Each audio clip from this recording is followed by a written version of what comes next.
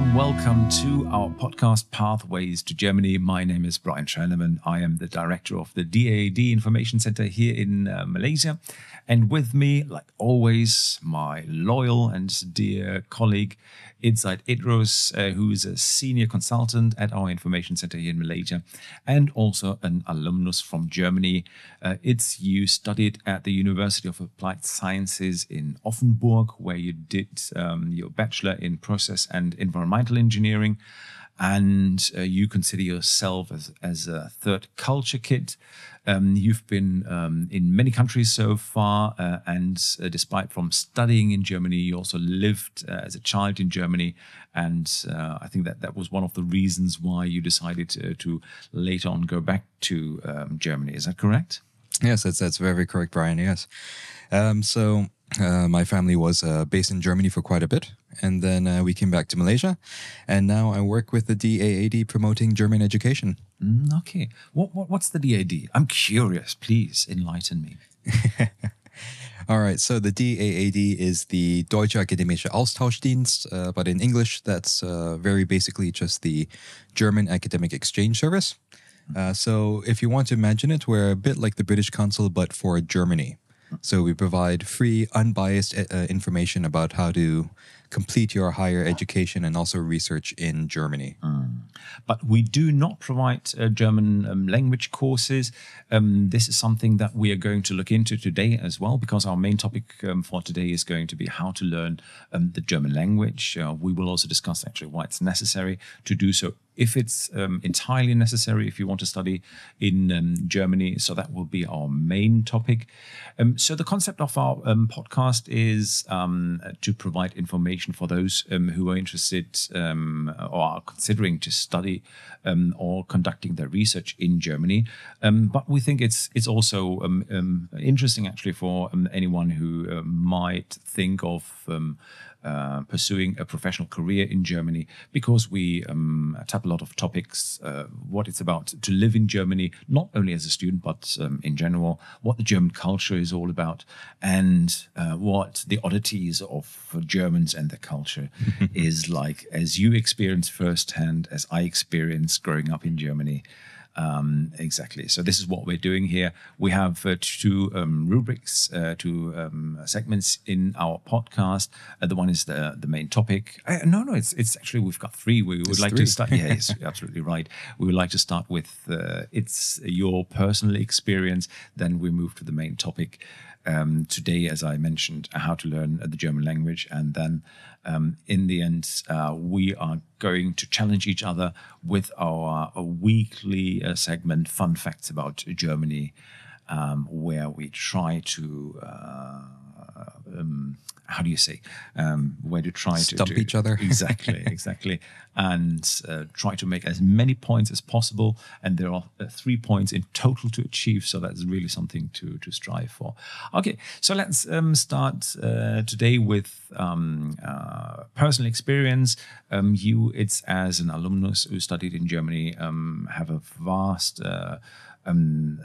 experience studying in Germany, so we definitely want to benefit from your personal experiences, and we'd like to look into the daily life in Germany. We already discussed actually how you get your food as an Asian, and discovered that it's not a problem at all. And today we can maybe discuss a little bit of the Malaysian community in Germany. So are there many Malaysians studying in Germany? How do you meet each other? And I think that's also very important to reduce a little bit the anxiety that is attached to going abroad on your own for the first time, maybe entirely. Maybe flying also for the first time. So I know from my personal experiences, preparing Malaysian students, that for some it really was the first time that they boarded a plane going to Germany. So that's quite a daunting task. And knowing that there's a Malaysian community waiting for you and helping you getting settled is something a little bit reassuring. So can you tell our listeners a little bit about the Malaysian community in Germany? Well, the Malaysian community is pretty much spread across most of Germany. However, you can actually find the majority of Malaysians in the south and also in the west of Germany. So in the historically speaking, it's because Mara students, they used to send their students off to the state of Bayern. So that's on the southeast of, on the southeast of Germany. And for the JPA students, they used to send their students to Baden-Württemberg. However, nowadays they send their students to Nordrhein-Westfalen, which is on the west side of Germany. Do you happen to know why JPA is not sending students to Baden-Württemberg anymore? Yes, I do actually. It has to do with the tuition fees for international students. Since I think, when was it? About 2016, 2000? Yes, 2015 or something? 2017. 2017, yes. So since 2017, the only state in Germany which does charge tuition fees for international students is the state of Baden-Württemberg, and they charge 1,500 euros per semester, or about 3,000 euros per year. Oh, okay. So this is the reason why JPA decided to send the students anywhere else but Baden-Württemberg, while they have been sending students in the previous years only to Baden-Württemberg, or predominantly to Baden-Württemberg and Bavaria, as you already mentioned before. You have been studying in Baden-Württemberg yourself, correct? Yes, that's correct. So this was, that was in 2006 until 2010. So I was at the Hochschule Offenburg. And this was before they instituted the whole tuition fees for international students. Oh, okay. Any Malaysian students in Offenburg? I mean, we need to get a good picture of it. We have more than 400 universities in Germany in total, scattered all over the country, and a total population of Malaysian students in Germany. At the moment, it's roughly around 1,500, 1,600 students. So, were there any Malaysian students in Offenburg while you were studying there? Back then, there were actually quite a few. So I think when I was studying there, we had something like 8 Malaysian students in total, including myself. Yeah. Yep. So it was it's considered to be quite a small community. I think most Malaysians, they're probably used to sending their kids off to London or to the UK or to Australia, where there's a joke that if you throw a stone, you'll probably hit a Malaysian if you're in London. Yeah. Whereas in Germany, it's quite uncommon to find other Malaysians in your city or even in your region. But I think that's something which also made the Malaysian community in Germany quite strong and also quite well knitted together. It's because of the scarcity. And finding another Malaysian in Germany, that whenever you do see another Malaysian, you always invite them back to your home, and you sit down and you talk about what's going on in your city and your life. And it was just nice meeting other Malaysians sometimes. Yeah. And did you meet them only during your studies, or did you already know them beforehand? For the ones in Offenburg, I knew 2 beforehand. So that's... Yes, I think I did A-levels with both of them. So we eventually went off to Offenburg together. And for everyone else, we had a few Mara students there as well. So it was quite a good mix of different Malaysian students there, I would say. And how did it make your life easier arriving in Germany? I mean, for you, it was the second time, but before that, your parents took care of everything. So it was also very hassle-free when you moved to Germany for the first time. But how did the Malaysian community make your arrival in Germany easier? So one of the really great things was that my best friend, who also studied in the same city as I did, Offenburg, he actually picked me up at the airport. Oh, okay. So so I met him at Frankfurt Airport, and then he just told me which train to get on. So then we got onto the same train, and we headed back to the city together. So that's one of the fortunate things, and I think many Malaysians also do the same thing. The moment you say which city you're going off to, some Malaysians will actually go off to the airport and help pick you up and guide you along the way. That's beautiful. That's fantastic. Yeah, that's really a beauty about Malaysian culture. The kind of hospitality and willingness to help each other is really outstanding here. Something I also experienced firsthand when I came to Malaysia for the first time, and picking also up this habit for any Germans coming to Malaysia. I always try to make myself available, going to the airport and picking them up, especially for those who come to Malaysia for the first time. That's beautiful. Oh, yes. Yeah, it's a huge. Since the airport is so far away as well, it's middle of nowhere here in Malaysia. And any aspects actually how the community also help you actually to get settled in Germany in your daily life, also in your life as a student? Yeah, so once I actually met up with my best friend. He did take me around the city a little bit, and he showed me around Offenburg. He also took me to the university, and then once we got to the university, other Malaysians also showed up, and they told me what to do, where to get things done, how to get things done. And then they also showed me, for example, where all of the halal butchers were, where to find Asian supermarkets and all of those things. So the Malaysian community in your city, even though it might be very small, they are very helpful because they really do welcome you with open arms the moment a new Malaysian comes into the town. Yeah, yeah. But I reckon there's also a downside of having a Malaysian community on the other hand, isn't there?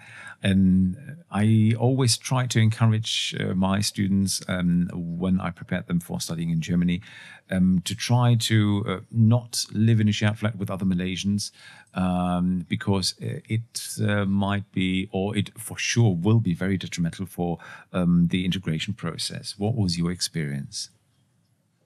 Yes, that's very true. So I was actually quite fortunate that because my town only had about 8 Malaysians living in there, and all of us were doing different courses, we didn't really have that much time to share with one another. I was also quite fortunate that when I went to Germany, I was on my own. So when I stayed in my shared flat, it was with people from different countries. So I stayed with a few Polish people. I also stayed with a Spanish person and also a German person.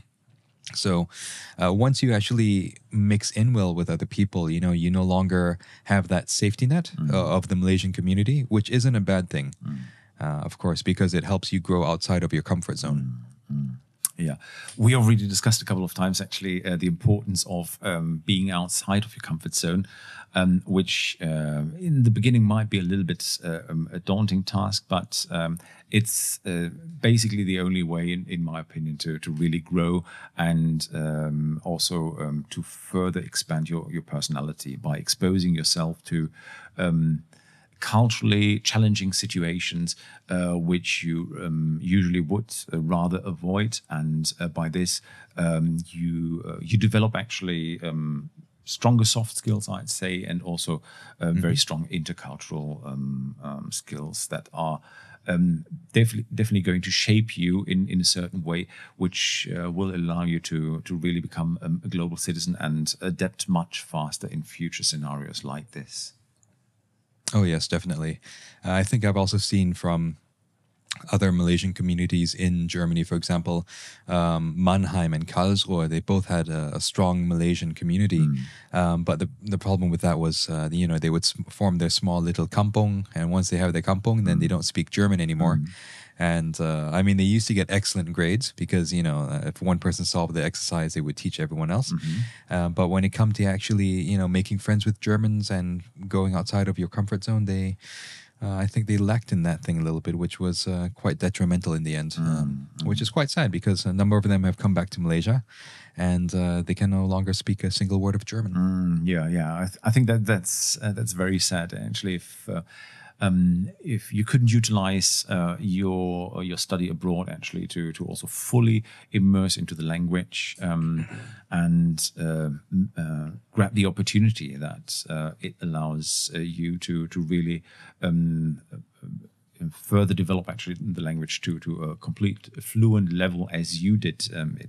This is also one of the reasons actually why I decided to hire you for the information center here in Malaysia, because among other things, actually. But of course, a good, strong command of the German language is absolutely necessary if you want to work for a German organization. And we have many German companies here in Malaysia, which are very appreciative of students who have a good command of the German language, because I think even with, let's talk about, for instance, Mercedes-Benz as one of the manufacturing companies here in Malaysia.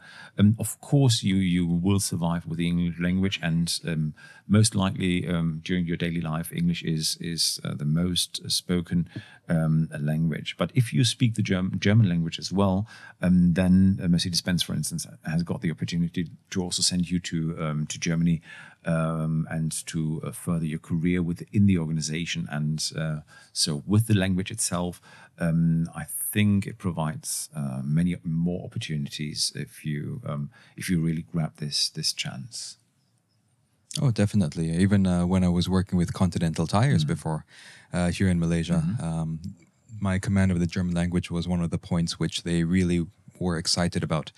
There was also a meeting where we had with Volkswagen one time.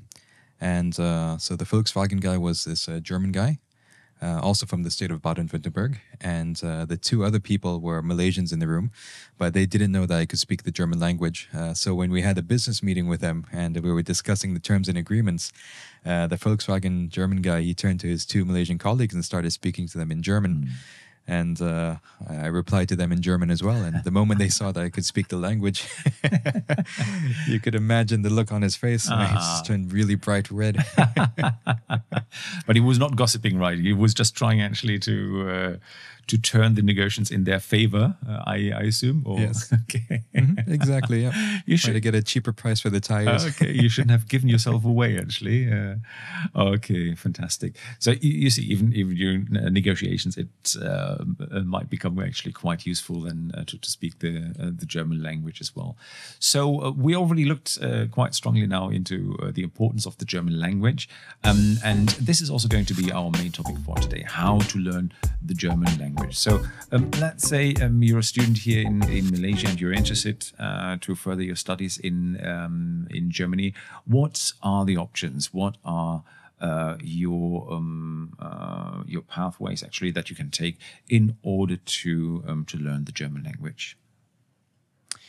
Well, we have a number of pathways here in Malaysia, actually, where you can learn the German language. But the most popular one would be via the Goethe Institute. So the Goethe Institute is located here in KL. They've been in Malaysia for, how many years now? I think definitely over 20 years they've been in Malaysia. I should be more than 20 years. Our DAD Information Center is already here in Malaysia for 20 years. And the Goethe Institute must be longer here in Malaysia, for sure. Definitely, yes. So there's a Goethe Institute in KL. They're located quite close to the U.S. Embassy. I think directly opposite or directly besides the U.S. Embassy. Yes, and they're also across from the German Embassy. So it's a very ideal location, really. They probably have the most recognized, or they probably are the most recognized German institute worldwide. Yes, absolutely. It's a very important organization which is promoting the German culture, and of course, the language itself is the most important aspect of the culture of a country. But despite from teaching the German language, the Goethe Institute is also very active in terms of bringing German and Malaysian artists together, promoting German movies, for instance, here in Malaysia, doing a lot with about literature, translations. The Goethe Institute has got a very huge library, and yes, Goethe Institute definitely is an organization very important that you should check out and consider also as the organization where you can learn the German language actually on all levels, and they also provide the language examinations and provide the certificates that you need to then also have them recognized in Germany. Correct, yes. I think they also they allow you to sit for the test-off examination as well.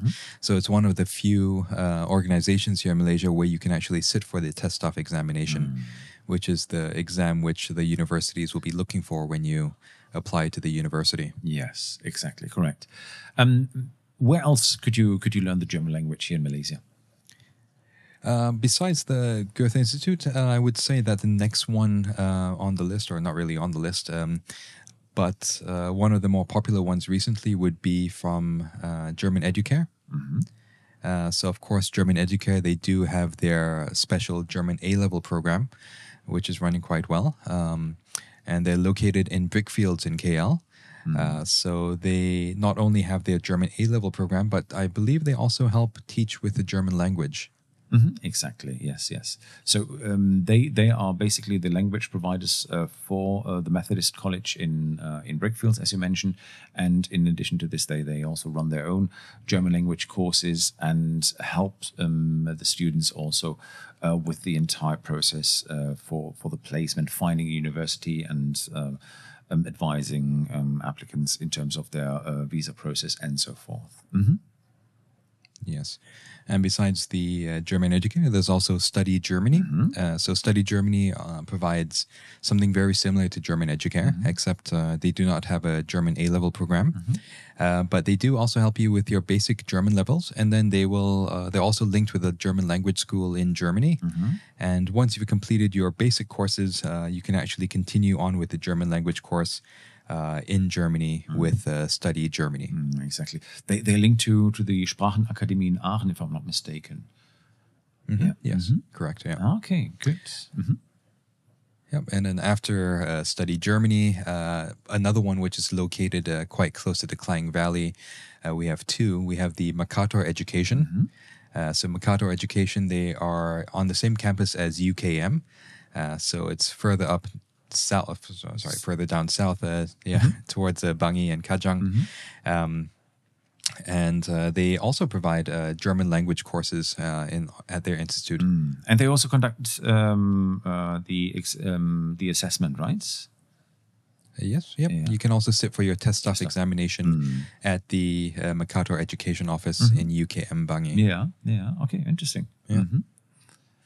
Yeah, so I think there are not that many institutions where you can sit for the test-off, but I know that in the Klang Valley, so we have the Goethe Institute and also Mercator Education. Very nice, very nice. Okay, since we're already down there in Bangi, Kajang and Bangi, there's another one, which is the Deutsch Academy. We had them on our program and in our clubhouse that we do every 2 weeks. And also quite an interesting provider for the German language. What can you tell us about Deutsche Academy? Okay, so Deutsche Academy, they're relatively new, but so far what I've seen, they work in a very professional manner. And so what they do is after you've completed your diploma or even your A-levels, they're actually linked with a German university. And because of this linkage with a German university, they are able to get you something called a student applicant visa. So this German university will actually issue you a conditional offer letter, which you need in order to get the student applicant visa. And once you do your basic levels of German here in Malaysia, they'll actually send you over to the language school in Germany, where you will complete your German levels up to C1. And once you complete C1, you're not bound to that university which has given you the conditional offer letter. You can actually go and look around at different universities while you're in Germany as well. Exactly. Yes. And to maybe make our list complete, of course, that was not a hierarchy. We just mentioned them in a random order, but we always start with the Goethe Institute because they are very close partners. Also a non-government and non-profit organization. But to complete the list that we just mentioned, I think we should also at this moment mention the A-level programs you can find here in Malaysia. It's you yourself have been received your A-level. No, you worked hard. You didn't just receive it. You had to go through the whole education at Intec Education College, correct? Yes, that's correct. So Intec Education College, they're based in Shah Alam. They used to be under UITM, and now I think they're their own separate entity. So they do offer all of these international programs going off to Germany, Japan, the UK, and so on and so forth.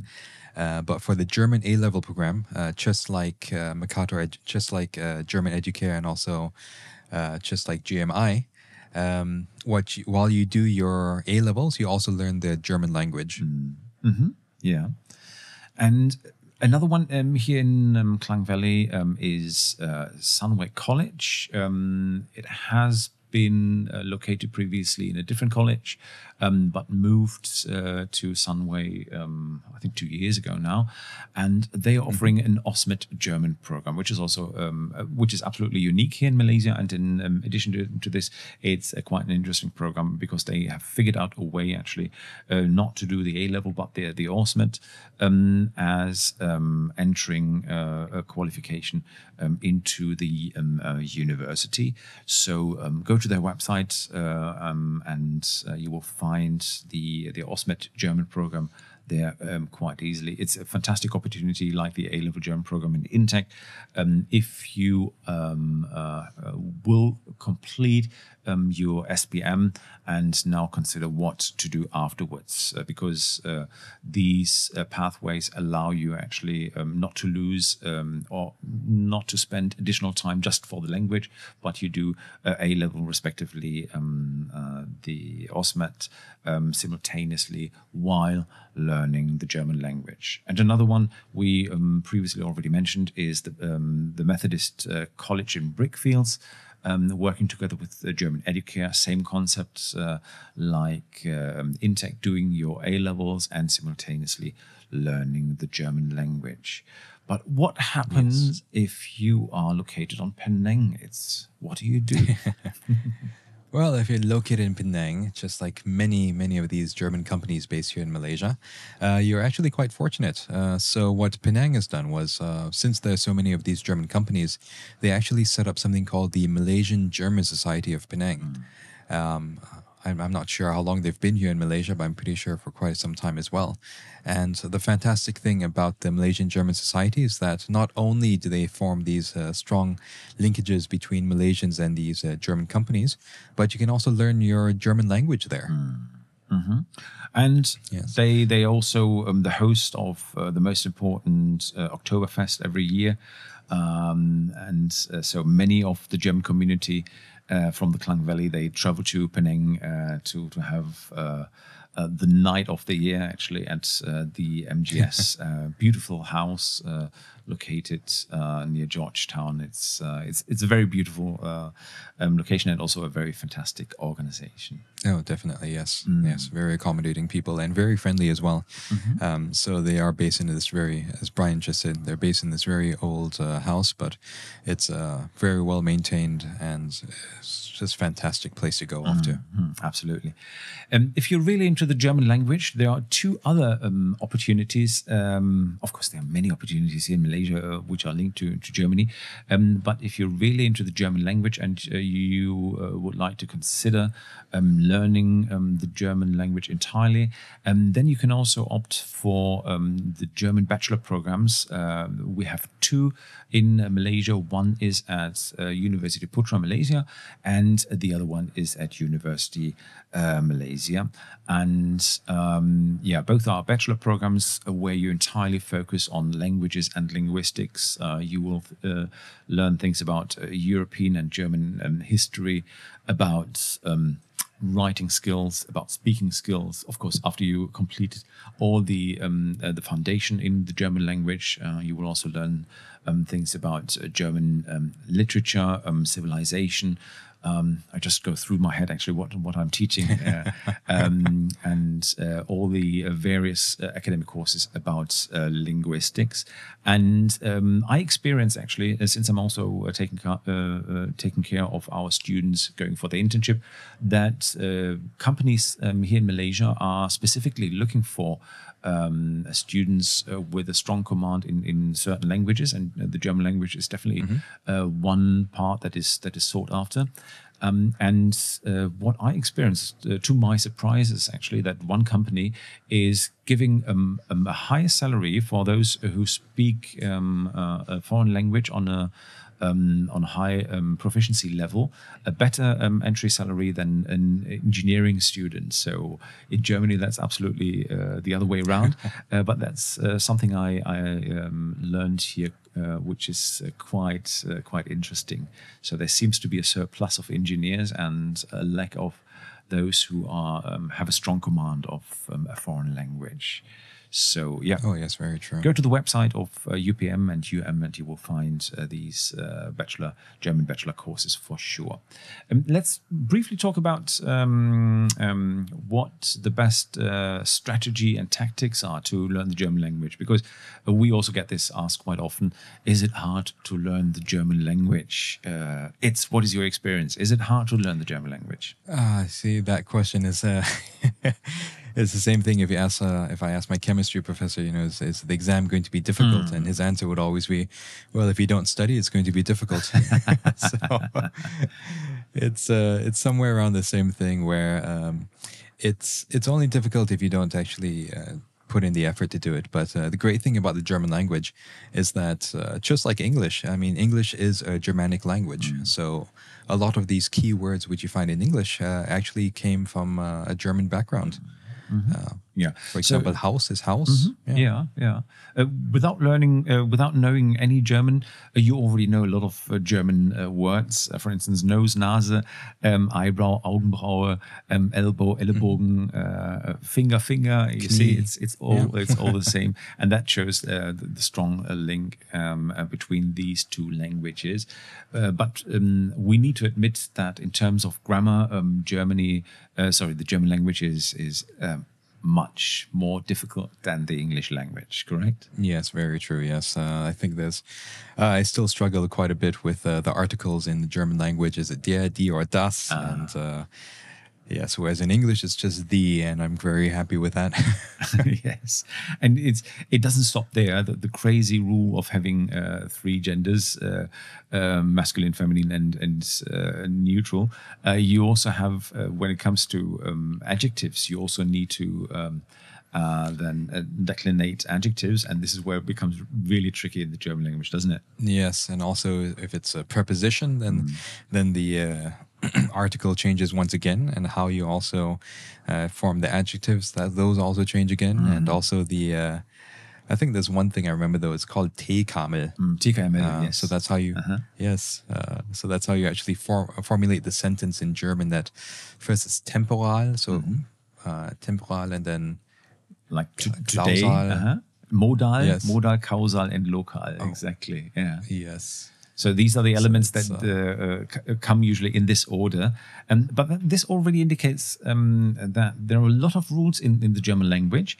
But the good news is that once you understood the rules and apply them, you will produce proper German language. You can really rely on these rules. This is also typical actually for the German language. As long as you follow the rules and understand the rules, then you will have an easy life. While, so in my opinion, with my background actually in human arts and languages and linguistics, I don't think there is an easy or a difficult language. It's just either the proportion of grammar is quite high, and then you have a smaller part which is idiomatic, or you have more idioms in a language and a smaller portion. So, for instance, Bahasa Melayu has got a very, compared to the German language, small amount of grammar rules, but it's highly idiomatic. And the thing is, actually, when you learn a language which is highly idiomatic, you will master the grammar rules quite fast.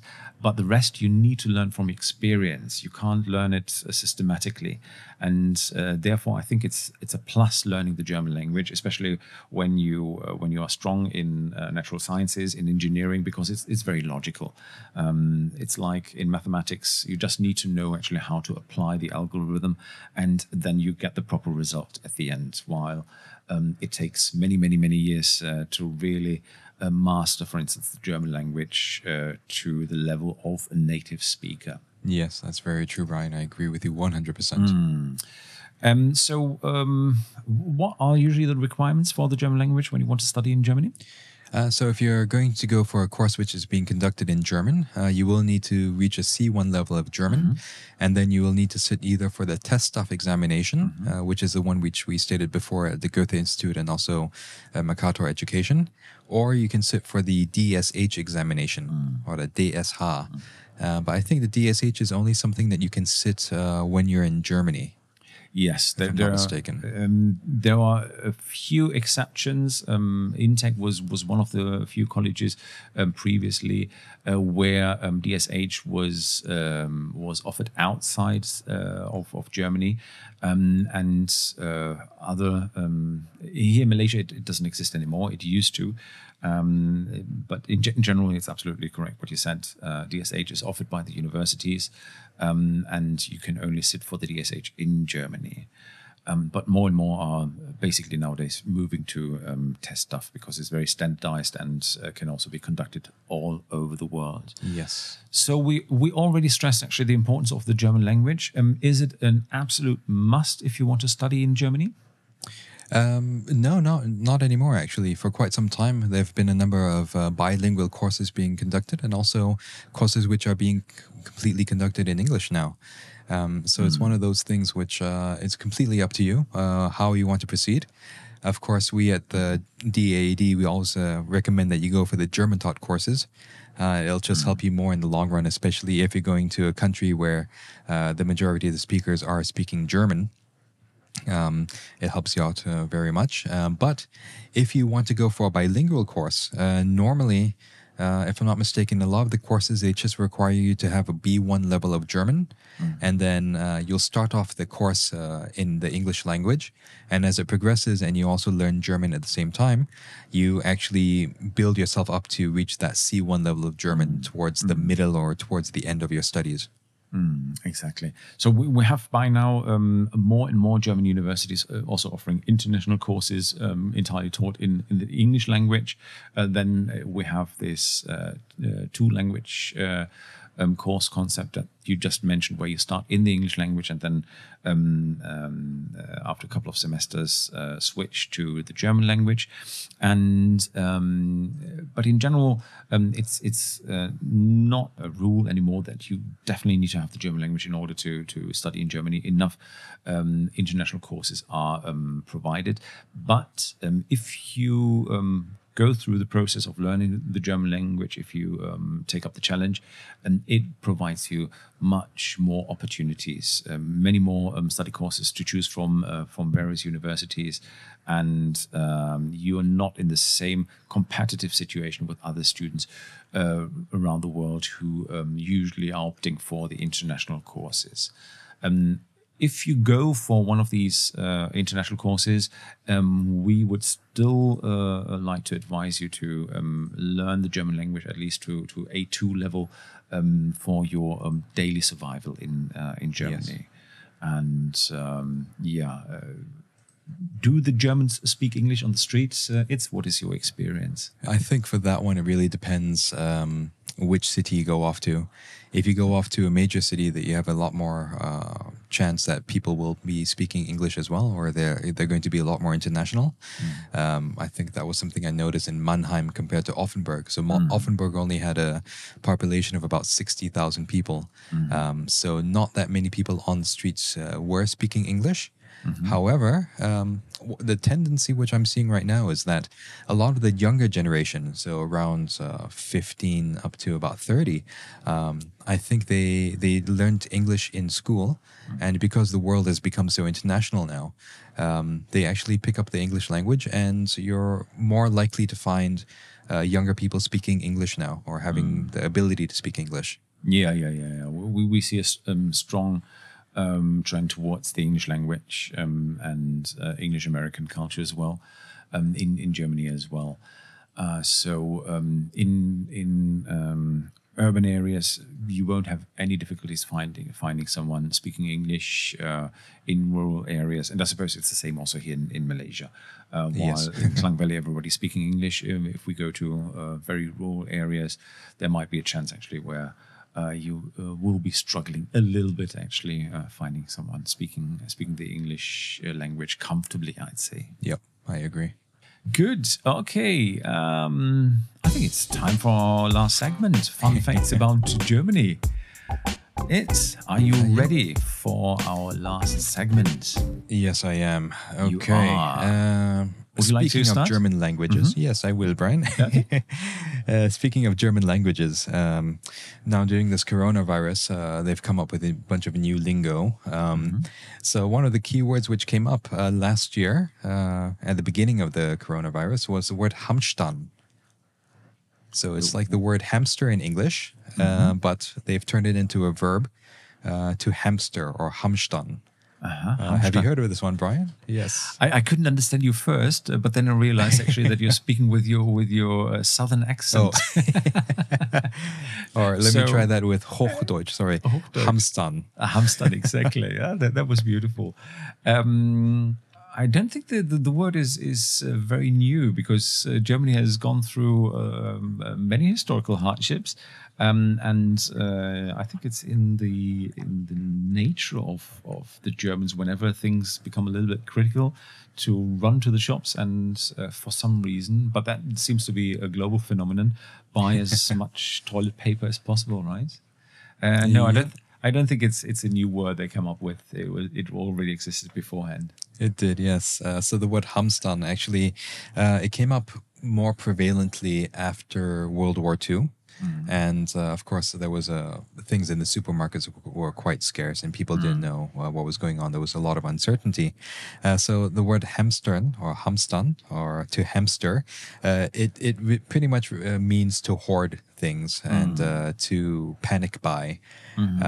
So if you imagine a hamster stuffing their cheeks with nuts, that's what it kind of resembles. Exactly.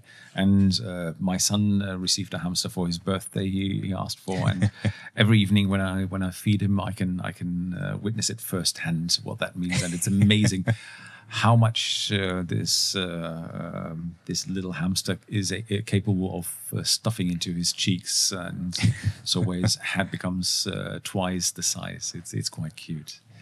Okay, good. My turn now. Let's see. Listen carefully. The largest German state is North Rhine-Westphalia. Is the this largest German state true or false? The largest German state is NRW. It's abbreviated North Rhine-Westphalia. I would say false. I don't believe it is, no. Because I think states like Bayern are just so much bigger. Oh, fantastic! But I might be wrong. I couldn't fool you. I just hope that you in your mind would consider actually the population. You're absolutely correct. Bavaria is the largest state in Germany. With 70,000 square kilometers, while North Rhine-Westphalia has got an area of 24,000 square kilometers, but NRW is the biggest state in Germany with the biggest population, almost 18 million, while Bavaria only has 13 million. And that means you also have quite a different density of the population. In Bavaria, you have 186 people living in 1 square kilometer, while in North Rhine-Westphalia it's 530. And maybe also another statistic about these two states. When it comes to the economy, it looks even better for Bavaria.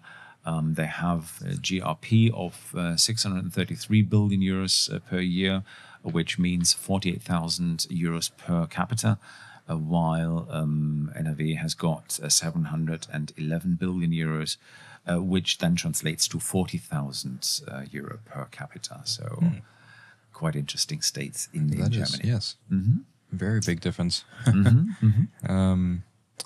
Okay, so now it's summertime in Germany, or coming towards the end of summer in Germany. So we actually have a lot of Germans. They own all of these small little gardens called Schrebergärten, or they also have Schrebergärten. Schrebergärten. So according to the Schrebergärten, there's also something called the, Germany and their laws. There's something called the Bundeskleingartengesetz. So for the Bundeskleingartengesetz, what is the main rule? You asking me now? This is an open question. Oh, yes. Okay, okay. What do you think the Bundeskleingesetz says? I think I know. Let me see whether I know it or not. The first rule is that you cannot sleep in your shed in the Schrebergarten. You cannot reside there. You can only visit it during the daytime, but of course you can also party there until late in the evening, as long as you don't disturb anyone. But you're not allowed to sleep there. That's true. Yep, that's one of the things which are true. And the second thing, which is also true, is that at least a third of the garden needs to be used for fruits and vegetables. Oh, yes. Yes. That's absolutely correct. Yeah. Yeah. Can you elaborate the background, why this is? So the history of the Schrebergarten was that I think in 1864, Dr. Schreber actually said that it was very healthy for people to have some movement, to get some fresh air, to go out and do these things. So it was a few years later which it became a rule that everybody should have a small plot of land, or if possible, to have a small plot of land. And this land especially became very helpful after World War II, or even during World War II, where fresh fruits and vegetables became very scarce. So they needed people to actually go off to these small little gardens, and it was very heavily promoted for the health benefits, and to get outside in nature and actually do something. Exactly, and to promote people to be self-reliant, self-sufficient, harvesting actually their own food, even during war times. That was then one of the reasons why it was strongly promoted by the Nazi regime. And yes.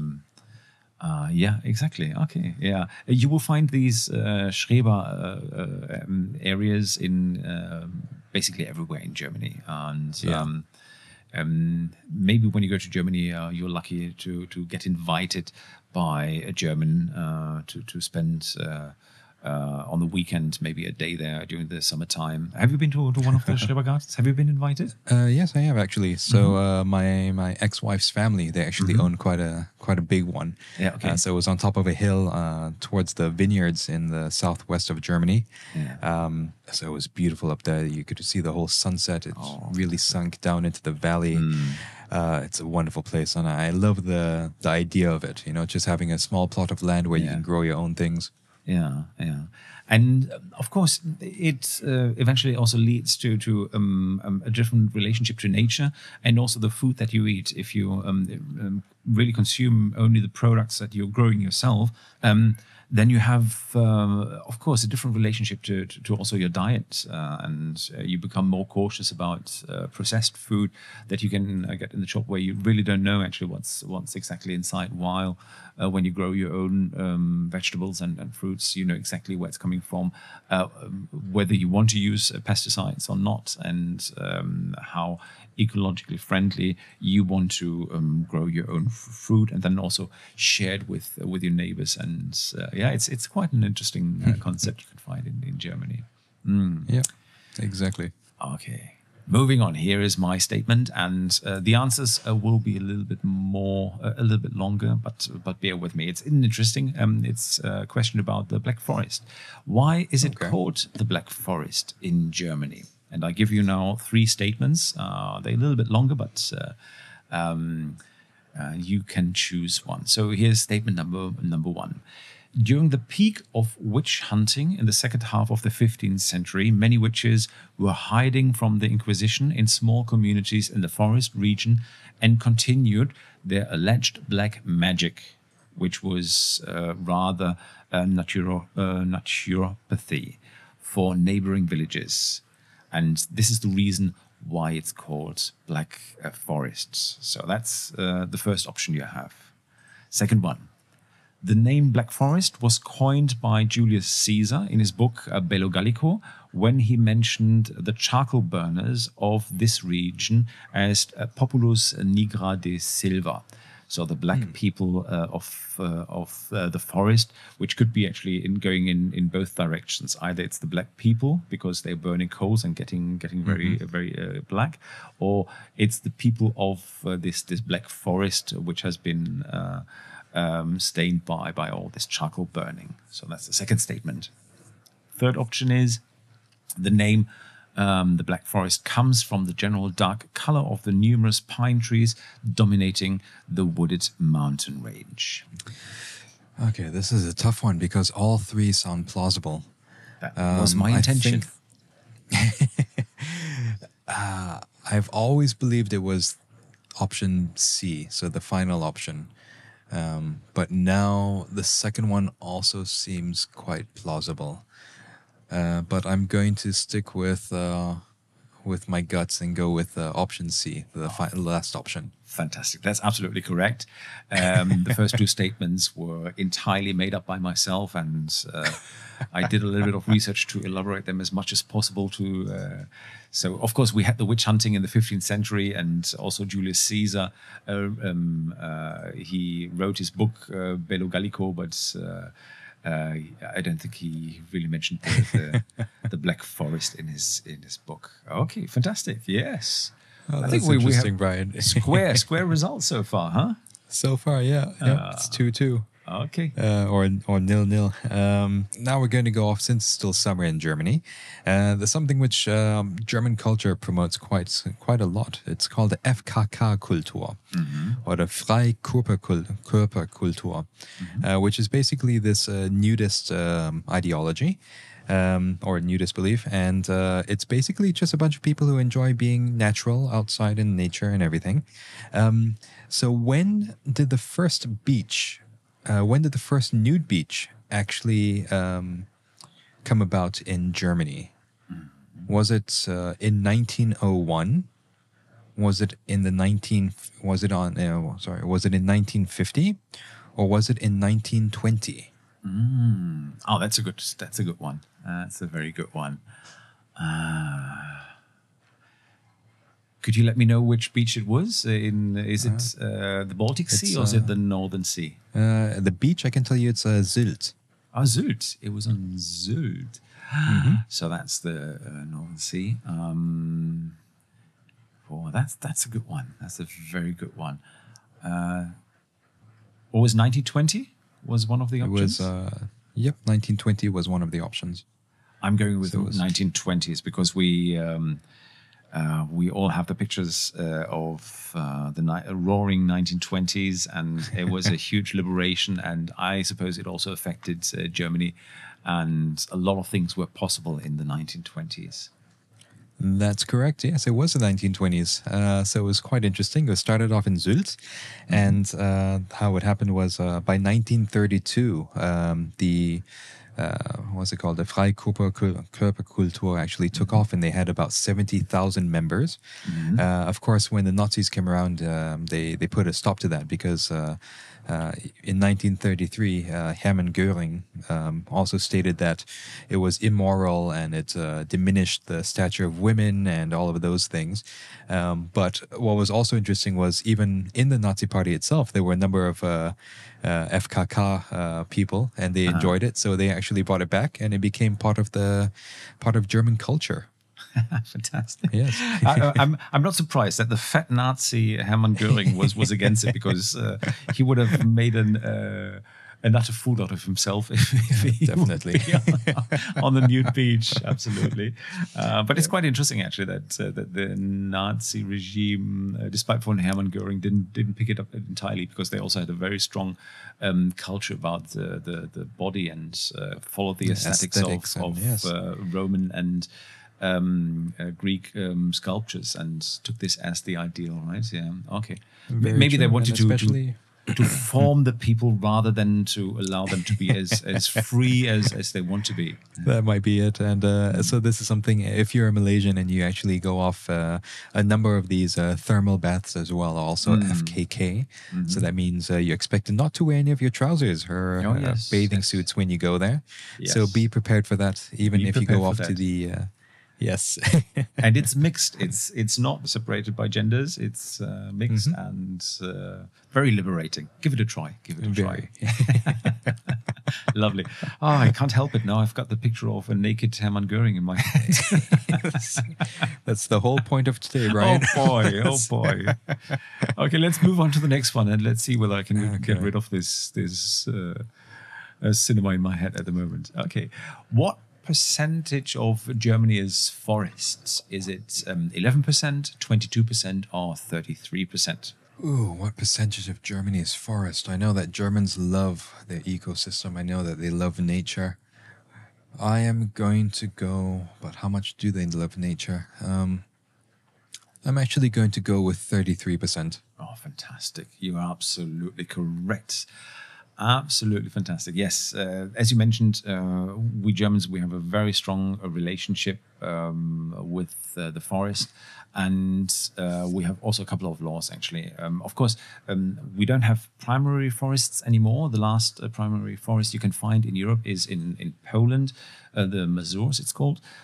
We don't have this one, so it's all cultivated forest, and it's regularly harvested in parts, but it always needs to be reforested, and even to the extent in cities, whenever you want to cut down a tree, then it needs to be another tree needs to be planted somewhere else actually to make sure that the entire forest, so to say, remains the same. And even on your own property, you cannot just chop down trees as you like. You first need to go to the city council and ask for permission to do so, and they will check whether it's necessary or not. And you need to give good reasons why you want to chop down trees, even on your own property. So, as you mentioned, it's absolutely true. We have a very strong relationship, a very strong love affair with our forests. And I heard the statement of an anthropologist and historian who said, for the German tribes, the forest always meant protection in the history. So if there was a raid by other tribes or by the Roman troops who continuously tried to challenge the German tribes, they always retreated back into the forest and then attacked the attackers from the back from the sides outside the forest. So yes. There was even that lost Roman legion, I think, in the Battle of Teutoburg Forest or something. Yes, absolutely correct. They were led by I think it was a general that was actually from one of the Germanic tribes, but was raised as a Roman. And eventually led the whole legion into the forest, and they got slaughtered. Exactly. Yeah. By bits, actually, starting from the back, not confronting them actually in the front, but a bit by bit, actually biting off segments of the Roman army, trying to invade the German territory. Yes. The Hermannsdenkmal, it's actually called. Hermann the Etrusker, you're referring to, right? Probably, yes. I can't remember his name, but yes. Yes, Hermann the Etrusker. Yes, absolutely. Wow. We have a square result. This is we have a draw. That's absolutely beautiful. This is how it's supposed to be. I think we learned once again a lot today. Once again, yeah, it was fun. And thank you also for your challenging statements. So we need to get better in our games. Actually, none of us sounds like made 1 point. Okay, good. So with this, we would like to thank you very much for listening, and we hope you enjoyed this session today. And if you'd like to know more about study and research in Germany, come to our website, visit our website, dad-malaysia.org. And there you will find all the information that we also talked about here in this podcast or the previous episodes. And if you would like to get in touch with us, feel free to book a consultation session with us or to book any of our info sessions that we conduct regularly throughout each month. And we have also various events continuously going on. In addition to this, we also have regular Clubhouse sessions. We recently started also with Insta Live, where we address all your questions, which has been perceived quite well. And we look into further channels to communicate with you, trying to promote study and research and make it interesting and attractive for you. Yes, very true, Brian. Yep. Ah, yes, that was a fun day.